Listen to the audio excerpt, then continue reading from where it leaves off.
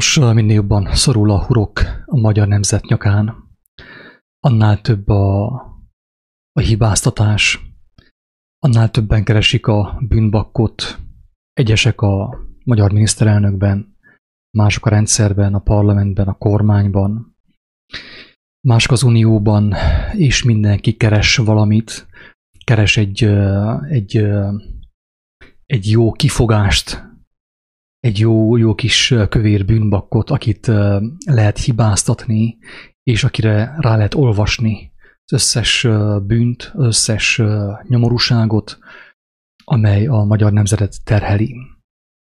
Azt tapasztaltam, hogy a magyarság köreiben, még az én hallgatóim, a mi hallgatóink köreiben is nagyon-nagyon neheztelés a magyar kormányra is, a magyar kormányfőre, Orbán Viktorra. És hát nyilván mi többször elmondtuk, hogy aki még mindig azt hiszi, hogy Orbán Viktor a hibás azért, ami történik Magyarországon, vagy a magyar kormány, a Fidesz a hibás azért, ami történik Magyarországon, az téved. Sajnos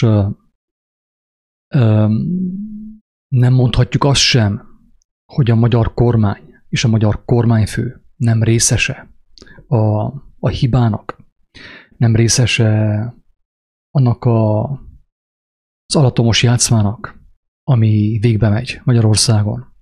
Viszont azt is többször hangsúlyoztuk, hogy aki továbbra is a magán kívül keresi a bűnösöket, a felelősöket, teljesen biztos, hogy sosem fog szabadulást látni, nem fog igazi békére lelni. Ebben a videóban, ebben a beszélgetésben először is én meg fogom mutatni egy filmrészletet, amely szerintem elég jól bemutatja azt, hogy hogyan lehet megszabadulni Orbán Viktortól. Hogyan lehet megszabadulni Orbán Viktortól? Tudom, hogy nagyon sokan meg akarnának tőle szabadulni, mert nagyon sokan még azt hiszik, a propagandának szerves részét képezi az, hogy az emberek azt higgyék, hogy Orbán Viktor a felelős azért, ami történik Magyarországon. Most akkor nézzük meg, hogy mit mond Jézus arról, hogy hogyan lehet megszabadulni Orbán Viktortól. Be fogok tenni egy részt a The Chosen című filmből, a Kiválasztott című filmből, amelyben Jézus beszélgett Nikodémusz mesterrel. Hogy megnézzük, hogy tulajdonképpen mi a problémák valódi oka, és hogyan lehet valódi szabadulást nyerni a problémák és a problémák terhe alól.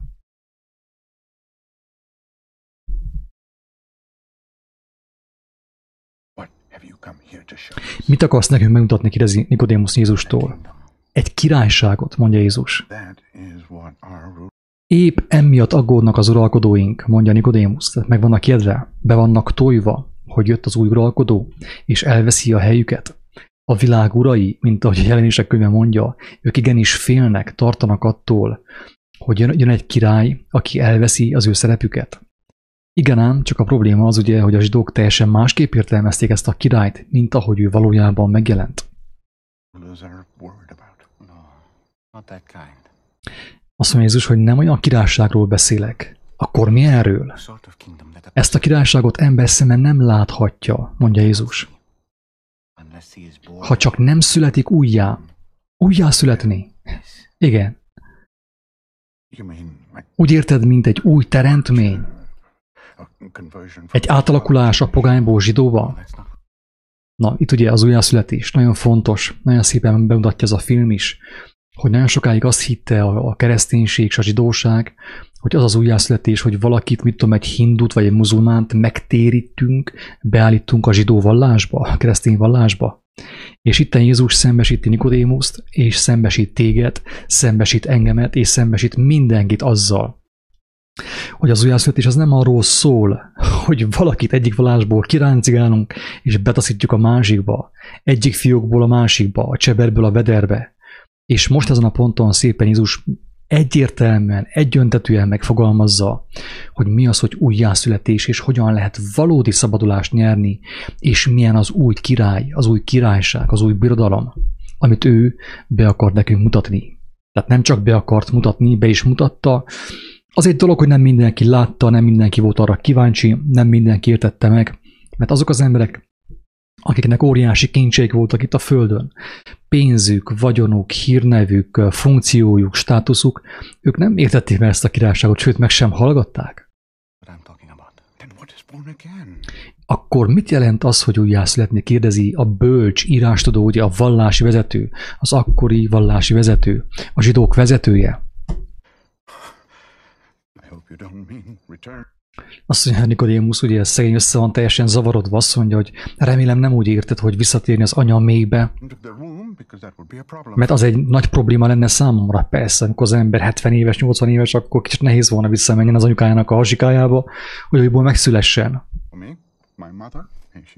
Az anyukám nyugodjon békében, mondja Nikodémusz. Már meghalt. Bizony mondom neked, ha valaki nem születik újjá víztől és a lélektől, mondja Jézus, nem mehet be az Isten országába. Ami testtől született, az test, mondja Jézus. Ami testtől született, az test. Ami pedig a lélektől született, az lélek. Az a részed, amelynek újjá kell születnie, a te lelkednek kell újjá születnie, mondja Jézus Nikodémusznak. Ez, amit figyelmen kívül, hogy a zsidóság, a kereszténység, a vallásosság, a vallásos mozgalmak, és érdekes módon miért? Azért, mert a vallás kéz a kézben jár a mindenkori politikai hatalommal. Ők hallani sem akarnak az újjászületésről.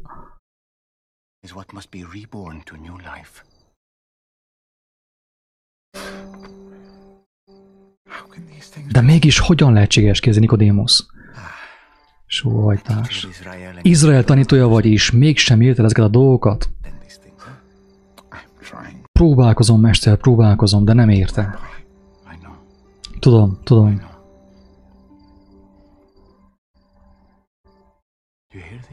Hallod ezt? Kérdi Jézus Nikodémusztól. Mit? Hallgasd. Mit hallasz? Szélfúvást. A szél. Honnan tudod, hogy ez a szél? Mert érzem, mondja Nikodémusz. És hallom a hangját. Tudod, hogy honnan jön, kérdi Jézus? Mondja, hogy nem, Nikodémusz. Az, hogy hová megy, azt tudod-e? Azt sem tudom, hogy hová megy. Tehát nem tudom, hogy merről jön, és merre tart. Nem tudhatjuk azt. Ilyen az újjászületés is, mondja Jézus Nikodémusznak, és neked, és mindenkinek, aki ezt megértheti, mert sajnos ezt nem mindenki értheti meg, bármennyire is egyszerű. De az emberben már akkora a tudomány, az ego, az okosság, hogy a legtöbb ember nem tudja ezt megérteni. Ilyen az újjászületés is, mint a szél. Nem tudjuk, érezzük, hogy fúj, mert érezzük a bőrünkön, de hogy merről jött és merre tart, fogalmunk sincs. Ilyen az újjászületés, mondja Jézus Nikodémusznak. A lélek úgy működik, ami számodra kifürkészhetetlen. És addig, ameddig nem látod a lelket, a hatását már észreveszed, vagyis nem veszed észre a hatását. Azt mondja Nikodémusz, a fejem össze van zavarodva, hogy miket is okoznának ezek a szavak. Hol? A törvény tanítói között, a vallási vezetők között, akik nem élték meg az újjászületést és tanítanak. Tehát nem tapasztalták meg azt, amiről Jézus beszélt, és kiállnak az emberek elé, és tanítják őket. Persze, hogy hatalmas botrány. Jézus nem csak akkor volt botrány a zsidóknak, a farizeusoknak, hanem ma is botrány minden egyes vallási vezetőnek, aki nem élte meg az újjászületést. Mondod, hogy a törvény tanítói között a vallásban, de nem csak a vallásban, mert mindenhol törvények vannak. Hát most ugye, hogy szaporodnak a törvények napról napra, nem is lehet már követni, annyi törvényt vagy határozatot, rendeletet hoznak.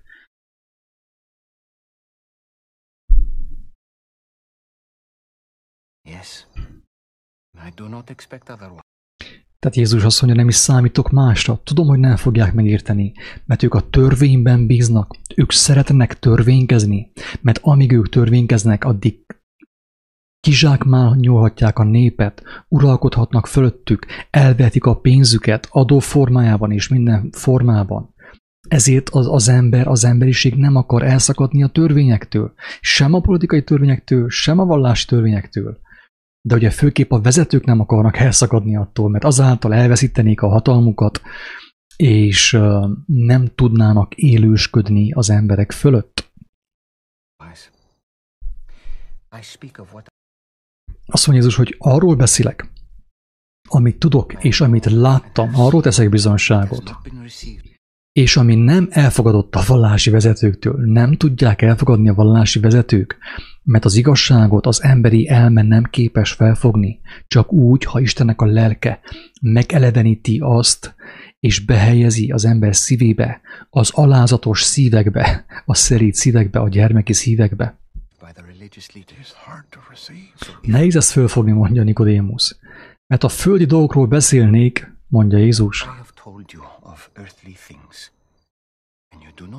és nem hiszed el azokat, akkor hogyan fogod elhinni, hogyha mennyi dolgokról beszélek?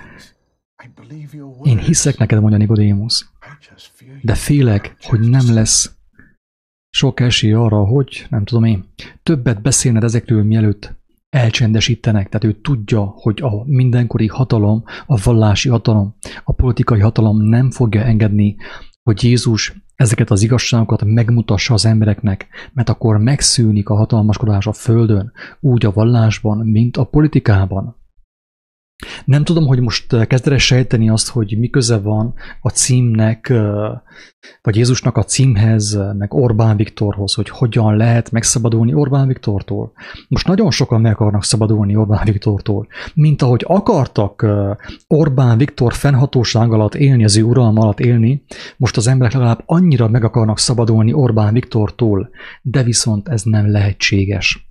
És meglátjátok, hogy avval a módszerrel, ahogy mi alárendeltük magunkat Orbán Viktornak emberi módon nincs, ahogy megszabadulj sem Orbán Viktortól, sem a kormányától, sem attól a világkormánytól, amelynek Orbán Viktor is, a magyar kormány is alárendeltje.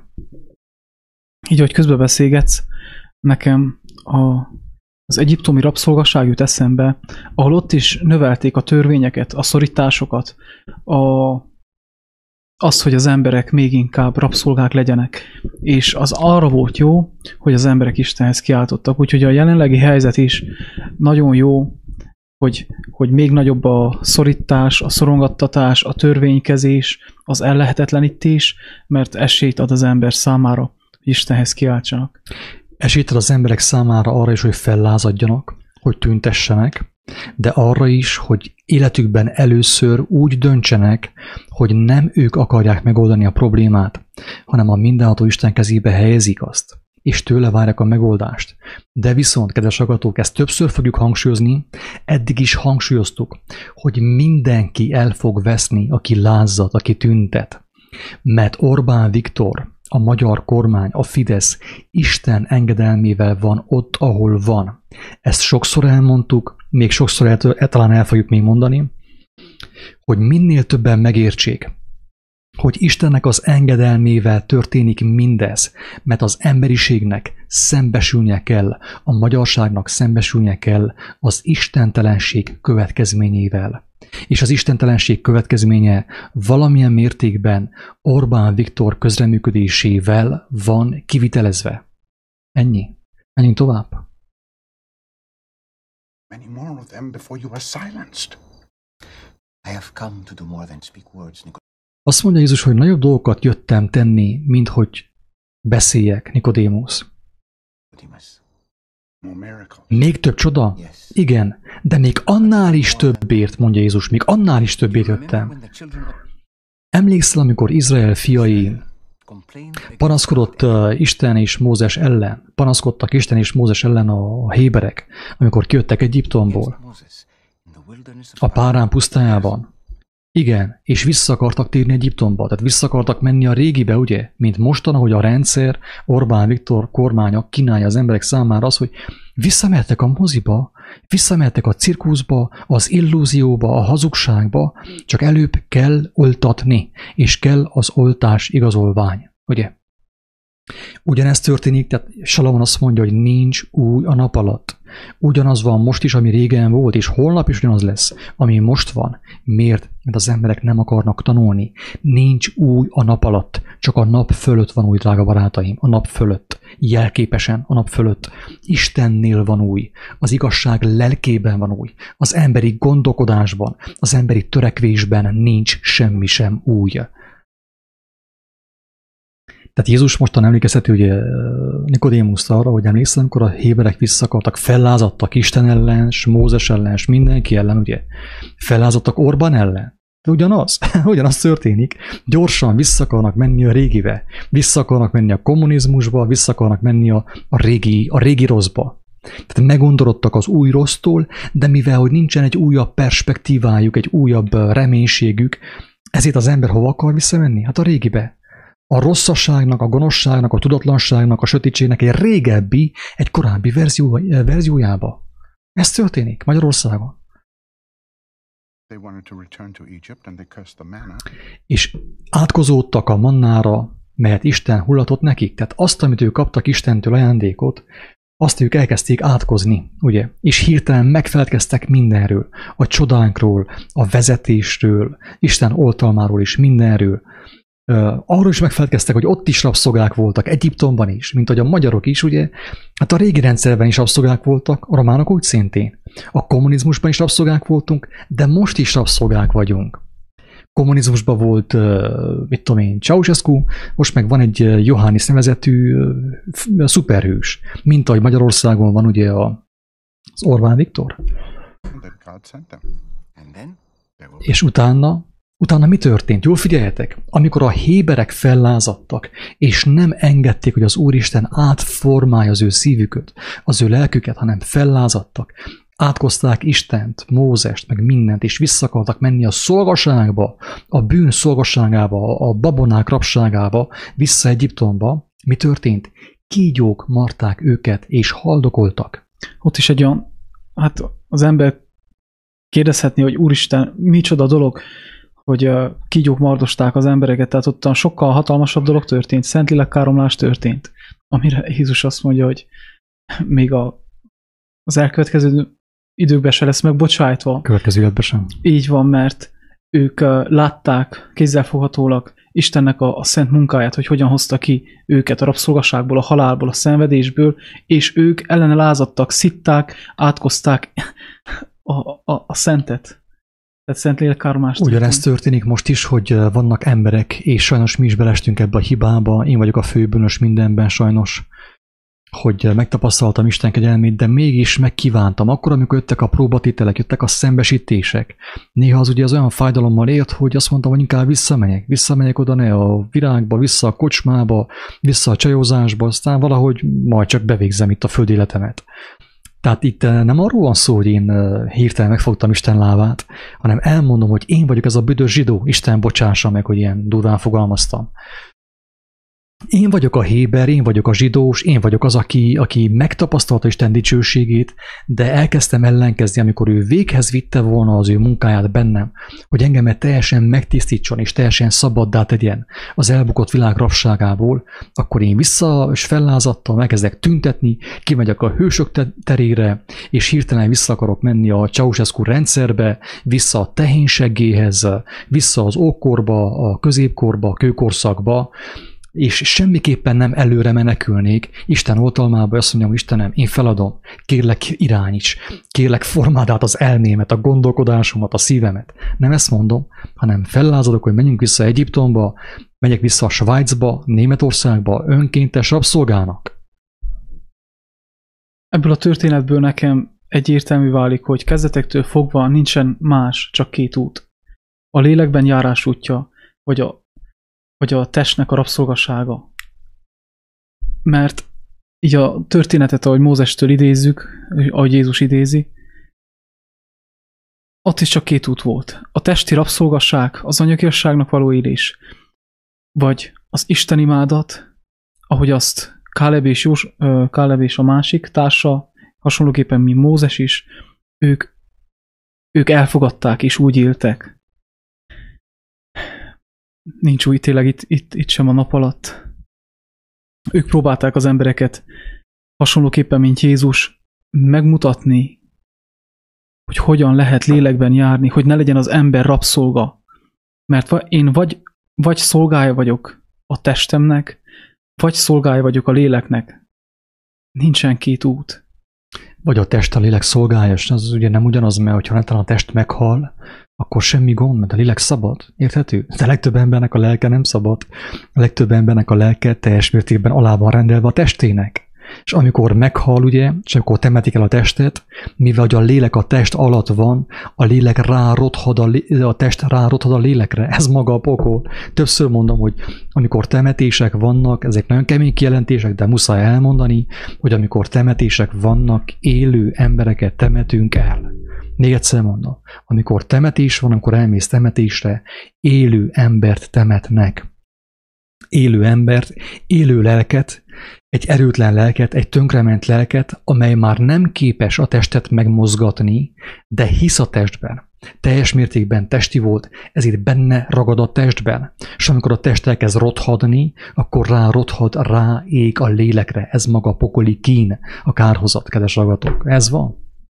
Kemény dolgok ezek, de ezt én muszáj elmondjam, kötelességem, örömmel mondom, mert tudom, hogy ezáltal emberek szabadulnak meg, mint ahogy eddig is szabadultak, mostantól még több ember meg fog szabadulni, mert olyan idők jönnek, hogy mindenki el fog gondolkodni.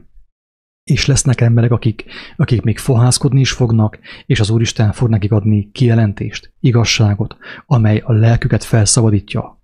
A rothadó testből, ugye az öregedő testből, a betegségek által gyötört testből, a rendszer csapdájából, a rendszer fogságából. Az életnek nagy a tétje. Élet vagy halál, nincs középút. Teljesen biztos. Na most akkor nézzük tovább, hogy mit mond Jézus, hogy mit javasol Jézus, hogy hogyan lehet megszabadulni Orbán Viktortól, az ő kormányától, az ő rendszerétől gyakorlatilag. Mert nagyon sok ember azt gondolja, hogy igen, gyorsan meg kéne szabadulni Orbán Viktortól, csak az a probléma, hogy a legtöbb ember úgy gondolja, hogy jó, na, mit tudom én, felakasztani őt, vagy mit tudom én, és tudom, hogy durva szavak ezek, és akkor most lehet, hogy a YouTube engemet cenzurázni fog már megint, de ne felejtsük el, hogy nem volt olyan túlságosan rég, 30 éve volt, amikor az elnököt és a feleségét itt Romániában élő adásban egy teljes ország szeme láttára agyonlőtték, priccolt belőlük a vér. Úgyhogy ez Orbán Viktorral is megtörténhet.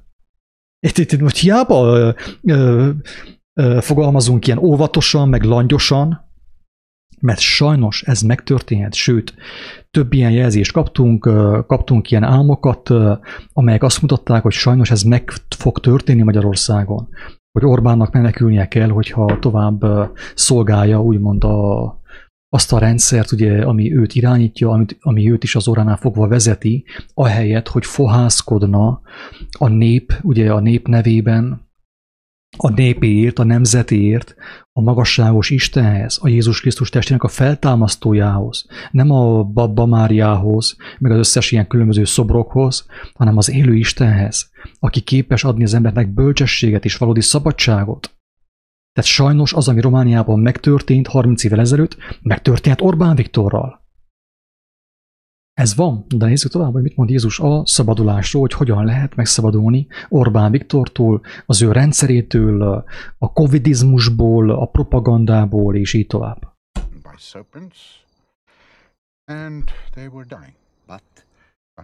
Tehát látjátok, mi történt, a zsidók fellázadtak, ugye, a rendszer ellen, a Mózes rendszer ellen, Istennek a kijelentése ellen. A mannát elátkozták. És mi volt a fizetség? Tehát kimentek ők is tüntetni. Mózes felment a hegyre, hogy lehozza a törvényt, ugye, hogyha már az embernek törvény kellett, lehozza a törvényt. Ők mit csináltak? Csináltak egy ilyen Babba Mária szobrot aranyból, ugye? Csak az nem teljesen Babba Mária volt, hanem ilyen tehén szobor volt, ugye, aranyból. Fellázadtak. De annak következtében mi történt? Kígyók marták őket, ugye? Haltak meg az emberek. És nehogy valaki azt gondolja, ez másképp lesz. Én senkit nem beszélek le arról, hogy lázadjon. Én elmondom azt, amit az Úristen nekünk kijelent, hogy aki bennünket hallgat, az vágyakozzon megismerni az igazságot. De ugyanezt fog történni a magyarsággal is. Nyugodtan lehet menni tüntetni, lázadozni, de viszont, hogyha jön majd a szenvedés, meg a betegség, meg a nyomorúság, akkor gondolkodj el, hogy amikor neked fel volt kínálva lehetőség, hogy válaszd az igazságot, válaszd Isten szavát, válaszd az oltalmazó Istennek a szavát, hogy megteljél bölcsességgel, megszabadítson ő téged, te nem azt választottad, hanem elmentél tüntetni. Elmentél lázadozni, lázadtál Orbán ellen és a magyar kormány ellen. Azt mondja, ugye Nikodémusz, mert ő ismerte a törvényt, ismeri az egész történelmet, csak akkor mondja Jézusnak, hogy de Isten adott egy megoldást arra, hogy meggyógyuljanak. Most én ezt nem fogom elmagyarázni, mert akkor túl hosszú lesz a videó. Ezt amúgy már többször elmondtuk, és talán még, hogyha Isten úgy indít, akkor elmondjuk. Hogy azt a megoldást adta ugye Isten Mózes által a hébereknek, hogy egy rézkígyót rácsavarta a keresztre, és azt ugye felemelte, és aki ránézett arra a keresztre, arra a rézkígyóra, az megmenekült. God made a way for them to be healed. Moses lifted the bronze serpent in the desert. Azt mondja, Mózes feladott egy bronz kígyót a sivatagban, és az embereknek csak rá kellett nézniük. Így lesz az ember fia is felemelve. Az ember fia, tehát az ember fia ugye magáról beszél, Jézusnak tehát saját magáról beszél, ugye ő Istennek a kijelentése, az ő szava, az ő tanítása, és azt mondja János evangélista, hogy fel kell emeltessen, mert aki ránéz és hallja az ő beszédét, az ő tanítását, az ember valódi szabadulást nyerhet. Hiába mész köpködni Orbán Viktorra, hiába tüntetsz, hiába lőjük agyon Ceausescut, mert Romániában is mi lett? Még rosszabb lett, mint amilyen volt. Az emberek erkölcsileg mindenféle szempontból hanyatlás történt. Gazdagabbak lettünk, hatalmasabb házaink lettek, több lett a vállás, az emberek egymástól eltávolodtak, kevesebb a szeretet.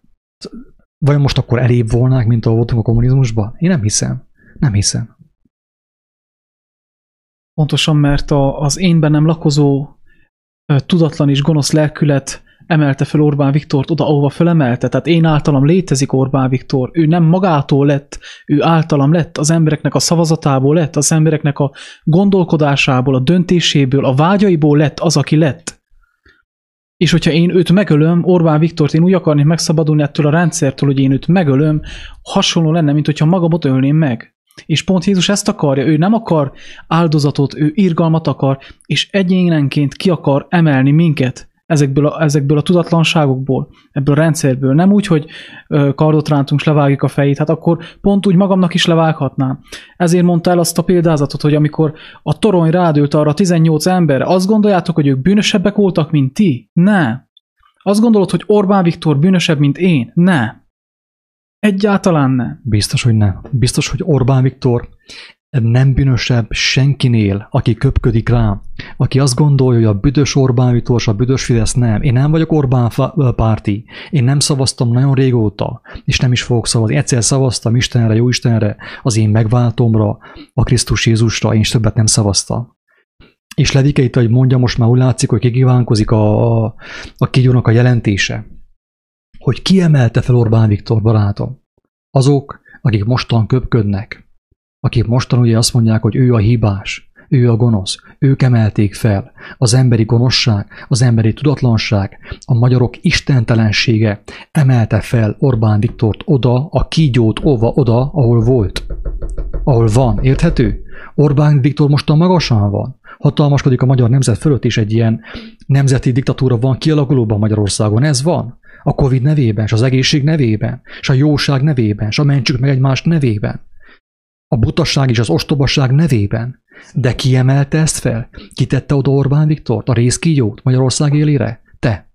Te voltál az. Én voltam az, mindannyian. Az én bűnöm, az én tudatlanságom, az én istentelenségem, az én szeretetlenségem, az én bizalmatlanságom, a hitetlenségem, az emelte fel a magyarországi fideszes rézkígyót oda, ahol mostan van. Érthető? Ez hogyan történt a zsidóknál? Úgy történt, hogy mit mondott Éva Istennek? Azt mondta, hát a kígyó volt a hibás. De közben Isten azt mondja, te várjál Éva, én nem teremtettem beszélő kígyót, miről beszélsz? De hogyha már ráfogtad a kígyóra, akkor úgy fair a játék, hogyha a kígyónak van mérge, és van neki lehetősége védekezni. Ha te már ráfogod Orbán Viktorra, hogy te miatta vagy nyomorult, akkor úgy tisztességes a játék, hogyha Orbán Viktornak katonái vannak, van egy kemény belügyminisztérium, rendőrök, és megvédheti magát. Miért? Azért, mert te emelted fel, és te hárítottál rám.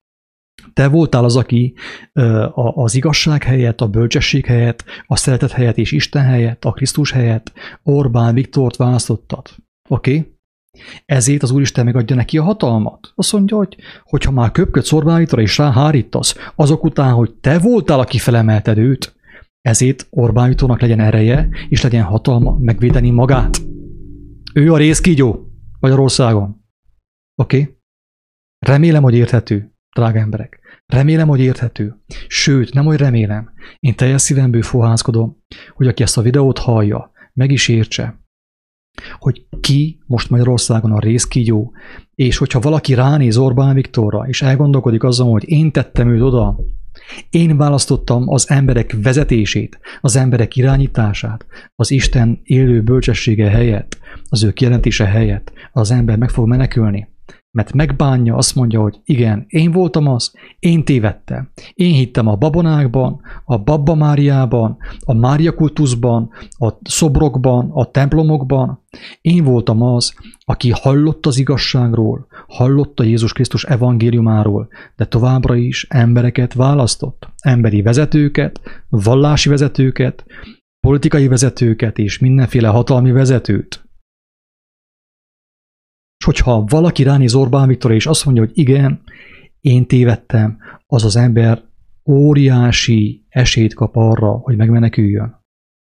Ha nem nézel rá te Orbán Viktorra, a részkígyódra, ha nem nézel rá, hogy belást, hogy neked köszönhetően van ő ott, és utána meg nem nézel rá a másik fára, ugye a keresztre, Jézusnak az evangéliumára, az ő szavára, hogy meglásd, hogy merre van a kifelé vezető út, te tovább fogsz lázadozni, tovább fogsz tüntetni, és ugyanaz fog veled is történni, mint a zsidókkal a Párán pusztájában. Fájdalom, betegség és halál. Ez már történik. Ez nem lesz valamikor fél év múlva, egy év múlva, hanem ez most történik Magyarországon.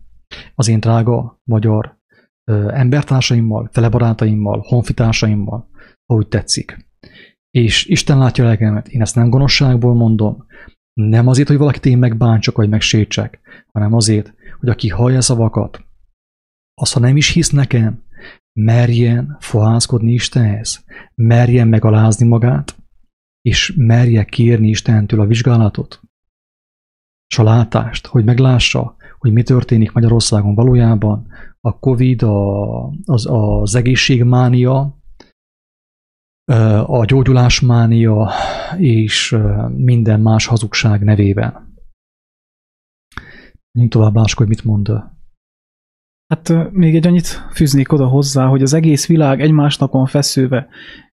Mindenkinek van igaza. Tehát itt Nikodémus elmondhatta volna, jó van Jézus, de én elmondom, hogy nekem hol vannak jó meglátásaim, hol van az én igazam, hogy miért kéne a rómaiakat eltenni lábalól. Jó, Jézus meghallgatja, elmegy a rómaiakhoz is, ott is beszélgetnek egy kicsit. A rómaiak is elmondják az ő saját igazukat, hogy nekük miért van igazuk. És van 7 milliárd ember, és van minden 7 milliárd embernek saját igazas, akkor most hogy legyen? A barátom feltette a kérdést, hogy akkor most akkor legyen 7 millió Isten? vagy hogy legyen?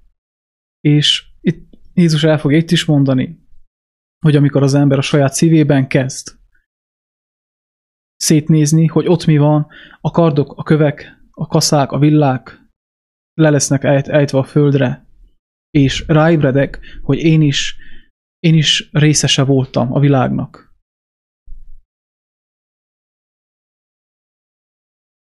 A barátom még azt is mondta, hogy egy olyan részletet idézett, hogy élt egy férfi és egy nő egymással, és nem egyeztek, és azt mondták, hogy nem lehet így élni.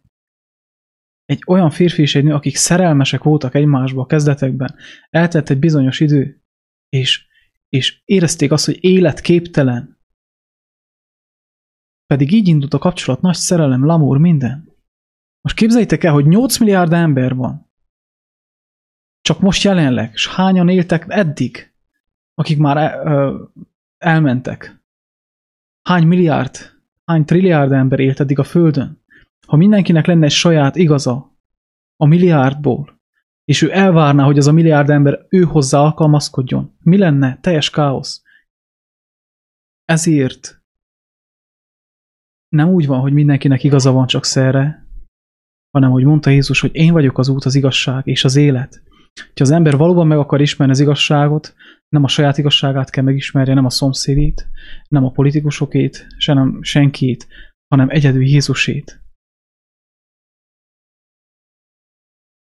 Man be lifted up, so that whoever believes in him. Azt mondja, az ember fia is, Jézus is fel lesz emelve. Hát fel volt emelve a keresztre, teljesen ártatlanul, bűntelenül fel volt oda emelve. És akik akkor már ránéztek, még a katonák közül is, a farizeusok közül is, az egyszerű emberek közül is, már akkor nagyon sokan, amikor ránéztek a keresztre, hogy az ártatlan szenved a saját hazugságom miatt, a saját gyávaságom miatt, a saját bűnei miatt, már akkor sokan megmenekültek. Higgyétek el. They have eternal life. Our people are not dying for... Azt mondja Nikodémusz, figyelj meg, itt most megvilágosodik, nem ilyen buddhista módon, hanem az igazság által. Azt mondja, a mi embereink nem kígyók marásától haldokolnak. A magyarok nem Orbán Viktor gonoszsága miatt haldokolnak. Emberek, könyörgöm, ébredjetek, ébredjünk. Senki ne vegye ki, megkérem szépen ezt kioktatásnak. Ki vagyok én, egy gyarló bűnös ember? Ki vagyok én? De ébredjünk, fohászkodjunk a magasságos Istenhez, hogy észrevegyük, hogy a magyar nemzetnek a problémája nem Orbán Viktornál kezdődött, nem a Fidesznél kezdődött, nem az Uniónál kezdődött, hanem a magyar ember szívében, az önigazult ember szívében.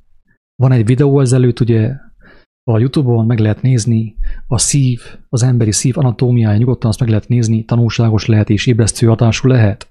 Tehát Nikodémusz most jön rá arra, hogy a zsidóknak a problémája nem a kígyó volt, mert miért az Édenben sem az Évának a problémája nem a kígyó volt, hanem a saját akarata, a saját bizalmatlansága, hogy ő kezdett kételkedni Istenben. Érthető? Nem a beszélők, mert nem volt beszélőkügy, most sincsen beszélőkígyó. Isten ilyet nem teremtett. Beszélő embert, igen, beszélőkígyót nem. Tehát Éva hazudott, és Ádám belement az Éva hazugságába egy kis cuniért, egy kis izét, egy kis romantikáért, erotikáért. Ez történt. Drága Ádám, és drága férfiak. Ezt csináltuk. De nem, hogy ezt csináltuk, ma is ezt csináljuk. Tele van a magyarság, a magyar nemzet, az egész föld, gyáva férfiakkal, gyáva Ádámokkal, akik egy kis romantikáért, egy kis punciért szépen belemennek a hazugságba, az őrültségbe. Belemennek abba a hazugságba, hogy hát úgy igazából minden jó volna Magyarországon, hogyha nem Orbán volna a kormányon. Hazugság. Nem a beszélő kígyó miatt volt problémája Évának és Ádámnak, hanem a saját gonoszságuk miatt. Nem is gonoszság, mert akkor ugye mi volt az? Kételkedés. Elkezdtek kételkedni Istenben. Megvonták a bizalmukat tőle. Tényleg igaz, amit Isten mondott? Hát próbáljuk ki, lássuk, hogy hát a hazudott nekünk. Ugye? És amióta kételkedünk, ugye kételkedünk, két élünk van, ugye? Kételkedés. Kétségben vagyunk esve, drága magyarok. Kétségbe vagyunk esve, és mi véletlenül sem vagyunk egységben Istennel. Hiába mantrázunk, hiába nyomatjuk a tantrát, a hazugságot, az ezotériát, a New Age-et, a katolikus babbamáriát, mert ez mind hazugság, mind babonaság. A kétség nem fog megszűnni, és nem leszünk egységben az Isten igazával, az ő szavával. Nem lesz békességünk. Gyilkolni fogjuk egymást. A minisztereket, az elnököket is egymást. És addig gyilkoljuk, amíg végül egy néhány ember fel fog ébredni, hogy a probléma mindig is a mi szívünkben volt, ahogy Jézus mondta, ha nem hiszed, olvasd az evangéliumot. És kérj jó Istentől megértés, mert ő neked megmutatja, hogy hol volt az igazi, a valódi probléma. Jézus azt mondja, hogy akik rá fognak nézni hasonlóképpen, mint a zsidók a pusztában, meggyógyulnak. Ennyire egyszerű? Igen. Azért, mert én amikor Jézushoz fordulok, ottan egyértelművé válik abban a tiszta, tökéletes tükörben, hogy én is bűnös vagyok. Sőt, én azt fogom látni, hogy talán én vagyok a legbűnösebb ezen a világon, és már el fog menni a kedvem a mutogatástól, a hárítástól, hogy ő olyan volt, de én. Mert az ember, amíg Isten nélkül él, addig mindig hárít, kifelé mutogat, és magát próbálja csiszolni, meg felemelni, önmagasztalja magát.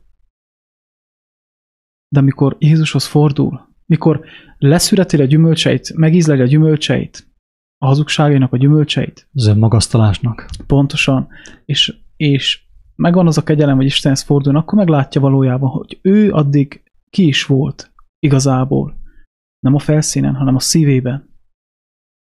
Többször mondtuk azt, hogy mi azt hiszük, hogy a bátorság az, hogy én be tudok szólni ott mindenkinek. Barátomnak, anyámnak, apámnak, mindenkinek. Hogy én meg tudom mutatni, mennyire intelligens vagyok, hogy én többet tudok, mint te, én többet olvastam, mint te, hogy én magamat dicsérem, magamat dicsértetem, magamat lájkoltatom. Nem ehhez kell a bátorság, drága barátom. A bátorság ahhoz kell, hogy az ember őszintén azt mondja, életébe egyszer, először, Istenem, én lehet, hogy fennáll a veszélye, hogy én becsapom magamat. Mint ahogy látom én az embertársaimat, hogy ők hogyan ámítják magukat, hogyan hazudnak saját maguknak, ugyanúgy fennáll a veszély, hogy talán én is azt csinálom, csak én nem látom. Mint ahogy ő nem látja, én sem látom. Mint ahogy ő nem látja, fennáll a veszély, én sem látom. Ügyelj, barátom, ügyelj, kedves hallgató. Mert te már láttál önállító embereket. Te láttál olyan embereket, akik azt hitték, hogy igazuk van, és azt hitték, hogy mindent jól tudnak, és a végén egyszer csak egy ilyen fekete zacskóba eltemették őket. Te már láttál ilyen embereket. Nehogy kiderüljön, hogy ők a te tükörképeid voltak. Hogy ugyanez a probléma veled is fennáll. Mindaddig, amíg nem mered őszintén gyermeki alázattal és szerítséggel kérni a magasságos Istentől, hogy ő mutassa meg, hogy mi van a szívedben, mi van a fejedben, hogy nem-e vagy te a hazugságban, mert mindenki azt gondolja magáról, hogy ő jól látja dolgokat. Jól látja, persze, hogy jól látja. Reggeltől estig nézed a Facebookot, soha a dolgot, mi? Érdekes. Na mindegy, meglátjuk majd a végén. Isten, amikor elküldte Jeremiást a királyhoz, és az ő papjaihoz, a hamis profétákhoz, az egész városhoz, hogy figyelmeztesse, többször figyelmeztette. Ők mind visszautasították. Mind visszautasították Istennek a szavát, Jeremiáson keresztül. És aztán azáltal, hogy visszautasították az igazságra hívó szót, a bűnbánatra, a befelé fordulásra való hívó szót, hogy Isten megvizsgálja az ő szívüket, ezért telt múlt az idő, de ők még inkább süllyedtek a sötétségben. És elérkezett az a pillanat, amikor Isten azt mondta Jeremiásnak, hogy vegyél fel egy fajáramot a nyakadba, és mondd meg, hogy mivel visszautasítottak engemet sokadjára, rengetegszer, ezért rabszolgák lesznek. Vegyél fel egy fajáramot, és mutasd meg nekik, hogy ők ilyenné fognak válni, rabszolgák fognak lenni. És mit csináltak? Ezt a fajáramot most hasonlítom Orbán Viktorhoz. Hogy jó van, leverjük Orbán Viktort, letörjük azt a fajáramot, erőből, izomból, agyból. De akkor mi lesz? Még nagyobb lesz bennem a gonoszság, a sötétség, még mélyebbre fogok süllyedni. Nehogy azt gondoljátok, hogy Orbán Viktort így leváltanánk, hogy megöljük, nekünk jobb lenne a sorsunk. Mélyebbre süllyednénk, még inkább. Jön aztán a vasjáram. És lehet menni tüntetni egész nyugodtan, a hősök tere szabad, maszk nélkül, maszkkal, kinek ahogy jól esik, nyugodtan menjetek, ordítsatok, tüntessetek, Orbán ellen, a kormány ellen és mindenki ellen. De viszont ne felejtsétek el, hogy a vasjárom fog következni az egész Magyarországra, az egész magyar nemzetre. Mindaddig, amíg a magyar kifelé mutogat, miközben ő hazugságban van, babonaságban van, ilyen Babba Máriában, Csíksomói Máriában hisznek, és nem kell nekik az élő bölcsesség, ami őket ki tudná szabadítani a sötétségből, addig teljesen biztos, hogy a vasjárom az már most csomagolják Kínában a magyar nemzet számára.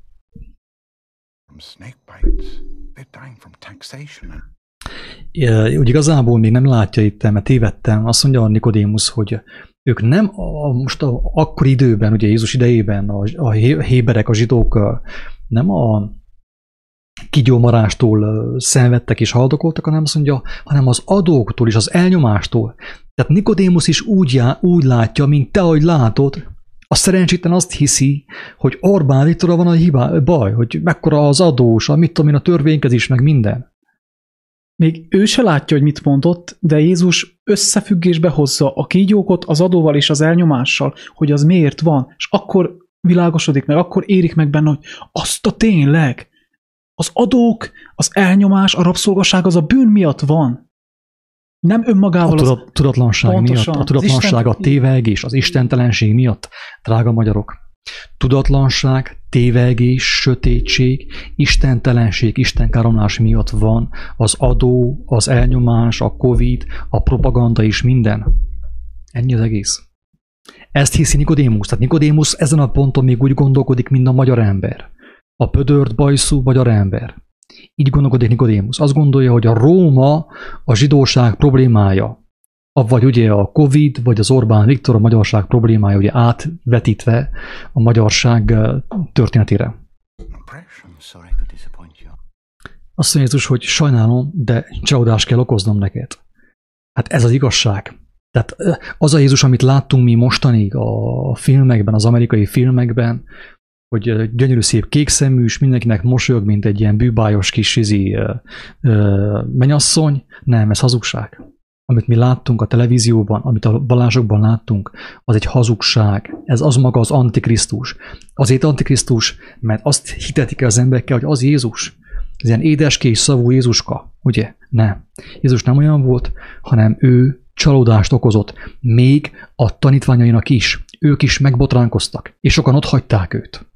De aki nem hagyta ott, hanem mindvégig kitartott, azok az emberek feltámadtak, és megtapasztalták a Krisztus dicsőségét, a feltámadás dicsőségét. Csodákat láttak, halottak támadtak fel, gyógyulások történtek, de először a csalódás meg kellett történjen. Veled is a csalódás teljes mértékben meg kell történjen, mert különben nem fogod meglátni az igazságot, különben azt fogod hinni, hogyha egy másik vallási felekezethez tartoznál, akkor jobb volna. Vagy hogyha egy másik csoporthoz tartoznál, akkor jobb volna, hogyha más volna a politika rendszer, akkor jobb volna, ez mind hazugság. Jézus egyértelműen elmondja, hogy a zsidóságnak a probléma nem Róma volt, nem a császár volt. Nem a Covid és nem az Orbán Viktor. És azt gondolom, Nikodémus még azt is megértette, ahogy a Nikodémus társa mondta, hogy a törvény az Isten. De itten, amikor megértette, hogy a bűn miatt van az, ami van, ő megértette, hogy a törvény nem Isten, hanem Isten meglátta Jézusban. Mert azt mondja, higgyé bennem, ő is elkezdte követni a szemével, elkezdte csodálni őt, hogy akkor mi is az élet? Nem a törvény az élet, hogy ezt ne csináld, azt ne csináld. Az a kemény szívűség miatt adódott, de az még nem Isten. Ő már kapizsgálta, de itt megértette, hogy még a törvény sem az Isten, hanem a Krisztus az idézet. Törvény a mi bizalmatlanságunk, hitetlenségünk, istentelenségünk következmény, az a törvény. Mert ha nekem van bizalmam, hogyha én lélekben járok, akkor nekem törvény sem kell. Mert én benne vagyok, és a törvény bele van írva az én szívembe, mint ahogy mondta a prófét az Ószövetségben.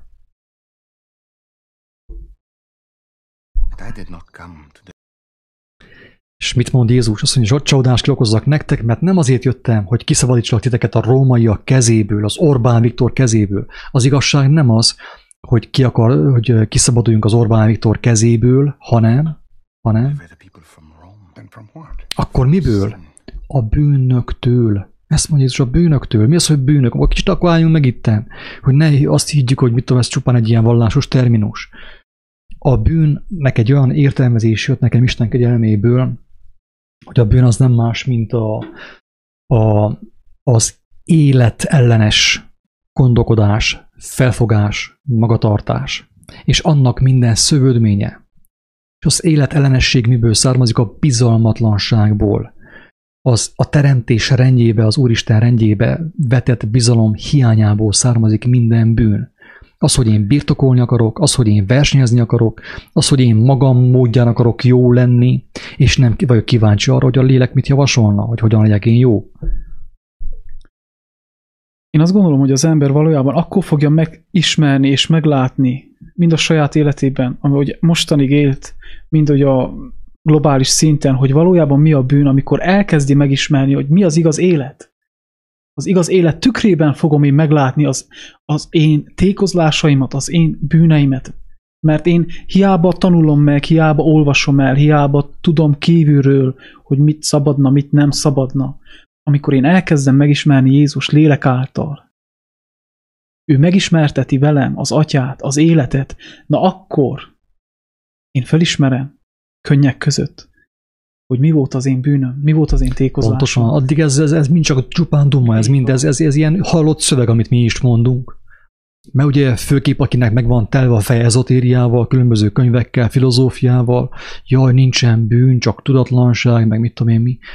Majd amikor találkozol, hogyha ez megtörténik, és kívánom Isten kegyelméből, hogy történjen ez meg veled, hogy találkozzál az igazság lelkével, a Krisztusnak a testét feltámasztó lélekkel találkozzál, na akkor fogod látni az igazság fényében, hogy van-e bűn, vagy nincsen bűn.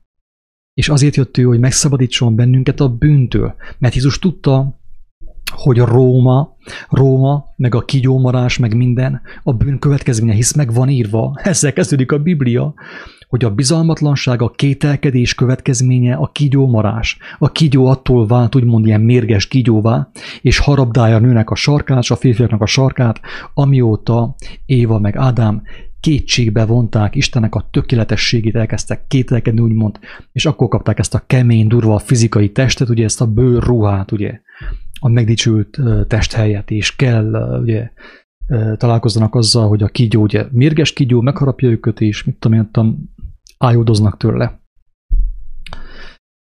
Menjünk tovább. Hogy mondja csak? Hát én talán annyit fűznék hozzá, lehet, hogy már záró mondat Isten tudja, hogy így, ahogy én elkezdem megismerni és megélni az életét az ő kegyelméből, le fogom vetközni a régi életemet, és le fogom vetközni Orbán Viktort.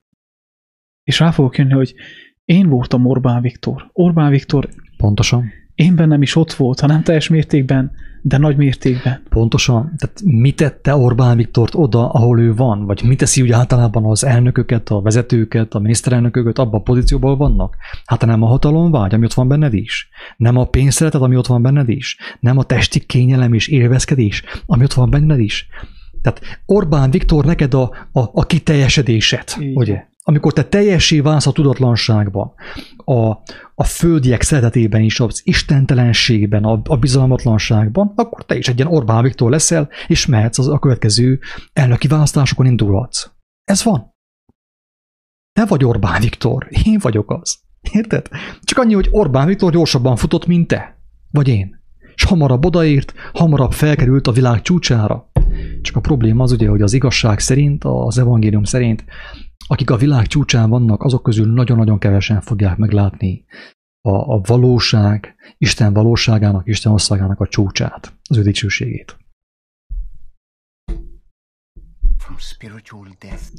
Tehát nem a rómaiaktól akar megszabadítani Jézus, vagy az igazság, vagy Istennek a szava, nem Orbán Viktortól, nem a Fidesztől, nem a Covid-tól, hanem a bűnöktől, a szellemi haláltól.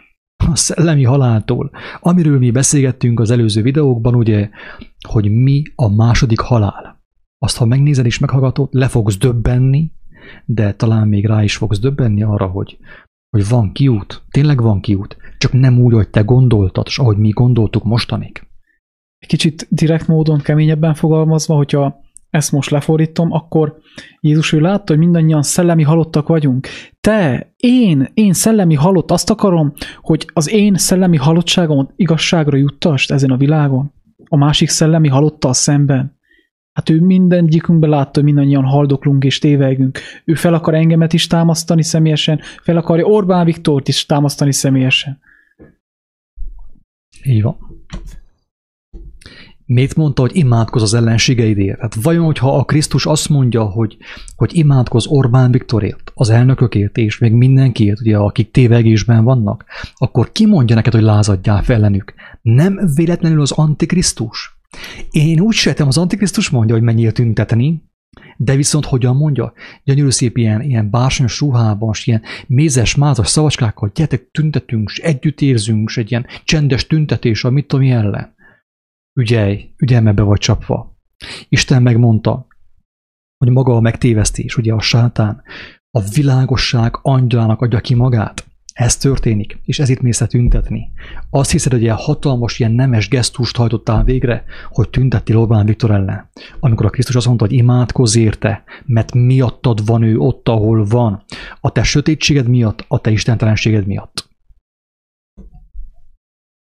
Nikodémusz teljesen van döbbenve. Hát nagyon profi ez a film, de nagyon jó itt az összes színész, komolyan nagyon jól játszik ezt a szerepet. Ilyet nem láttam. Az összes Jézus film, ami Jézusról szól mostanig, amiket láttam, az semmilyen mellett. De közben utána olvastam, és kiderült, ezek, akik ezt a filmet csinálták, ők tényleg Istent szerető emberek, Istent ismerő emberek. És ez a különbség, amikor hollywoodi maszkurák csinálják a filmet, vagy pedig Istennek a gyermekei csinálnak egy olyan prezentációt, ami segíthet embereknek megérteni a valóságot. God loves the world in this way. Isten így szereti, mondja Jézus, Isten így szereti a világot, hogy az egyszülött fiát adta, hogy aki megismeri őt, és hisz az ő szavaiban, abban, amit ő megmutatott, nem az ő nevében, hogy a Jézuska, akkor varázsolunk az ő benne, az ő teljességében, az ő lelkületében, az ő tanításában, aki hisz, azok megmeneküljenek. El ne vesszen, hanem örök élete legyen. Ez a lényege az evangéliumnak. És figyelj meg, itt szegény Nikodémusz, hát nem lettem volna az ő helyébe. Vagyis én már voltam az ő helyébe, jobban mondva. Akkor én rájöttem arra, hogy itt nem az elnökkel van a baj Romániában, és nem a polgármesterrel, és nem az infrastruktúrával, és nem a, az unió, akárkivel, Obamával, hanem velem. Az én szívemnek az állapota drasztikus, haldoklom. Most jön rá erre Nikodémusz, itt nem Rómával van a baj, semmi köze nincsen Rómához. És a te állapotodnak, a te nyomorúságodnak, a te félelmeidnek, a te szomorúságodnak, a te betegségednek semmi köze nincsen Orbán Viktorhoz jóformán. Semmi. A te szíved állapotához van köze, a sötétséghez, ami uralja a szívedet, az istentelenséghez, a bűnökhöz van köze. A te állapotodnak. Az egész a bűnről szól, most jön rá Nikodém, az egész a bűnről szól. Szegény most döbben le, 80 évesen ember. Rá kell döbbenni, az egész a bűnről szól, a tévegésről. És még azt hitte a szerencsétlen, hogy ő nem tévegett. Ő azt gondolta, hogy igaza volt, mert ő végigolvasta az egész szórát 800-szor. És most jön, hogy ő még mindig tévegésben volt, mert az igazság nem a betűben van. A betű is rámutat az igazságra. De az igazság az lélek, Istennek a lelke, ott van most. Most, amikor ezt hallod és hallgatod, ott van az igazság lelke, kopogtat a szíved kapuján. Beengedsz, nem engedsz be. Igen, nem. Nem engedsz be, akkor mész a Covid-ba, mész tüntetni, mész a halálba. Ha beengedsz, megszabadítalak. Mert ember nem tudja elvégezni a te szabadításodat. Sem egy új miniszterelnök, sem egy új hadvezér, sem egy új unió. Senki nem tudja elvégezni a te szabadításodat.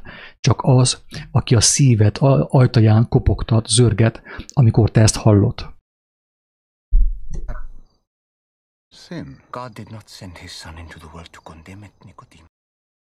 Istenem azért küldte a fiát a világra, Jézust, hogy elítélje a világot, Nikodémusz. Nem azért küldte, hanem azért, hogy megmentse az embereket, kiszabadítsa a börtönből, a sötétség, a tudatlanság, a bűnök és a hazugságok börtönéből. Megmentse őket, örök életre feltámassza őket. Ezért küldte Jézust Isten.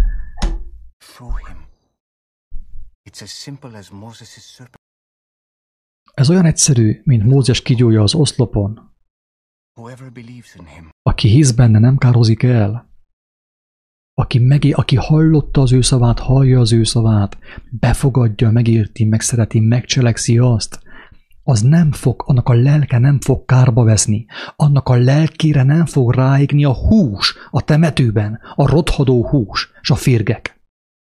Mert annak az embernek a lelke szabad a testtől, elszakad a testtől, és hazamegy az ő mennyei édesapjához. De aki nem hisz, aki hallja és mégis röhög rajta, meg kineveti azt, az már el van kár, az még mindig a kárban van, és a kár felé halad. Lefelé süllyed. mondja Jézus. Hallottál valaha ilyent? Kérdez egyik tanítvány a másiktól. Persze, hát le vannak döbbenve ők is, ők ilyen nem hallottak.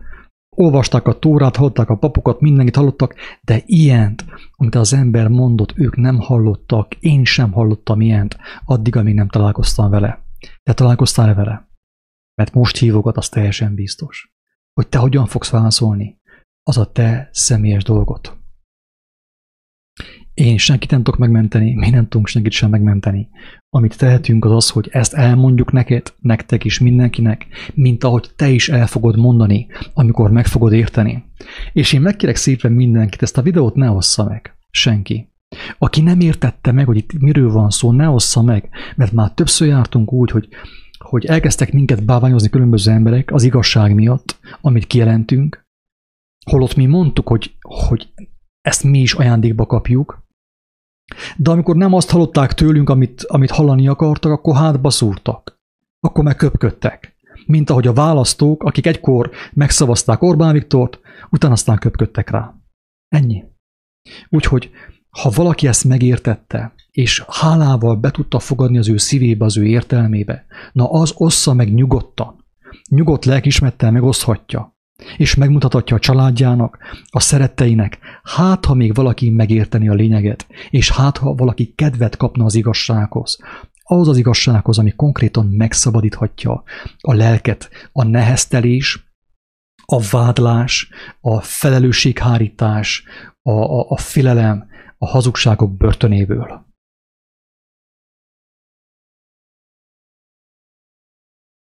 Mert ha megismeritek az igazságot, akkor valóságban szabadok lesztek. Ezt mondta Jézus. Tényleg ott van az evangélium. Aki kapja, tényleg most már lehetőség van, könyvtárakban mindenhol le lehet tölteni. Legfőképp a Károly Gáspár fordítást javasoljuk. De viszont igazi odaszánás, szelídség, alázat nélkül senki nem fogja megérteni. Mert a megértés is ajándék. Jézus elmondta, hogy az írást hiába olvassák az emberek, mert nem fogják azt megérteni. Addig, amíg alázattal nem látták be, hogy nekik Istennek a segítségére, az ő szeretetére, az ő kegyelmére van szükségük. Aki ezt belátta, az fogja megérteni az írást, az evangéliumot és Jézus tanítását. Ingyen kaptátok, ingyen adjátok. Isten áldjon, sziasztok!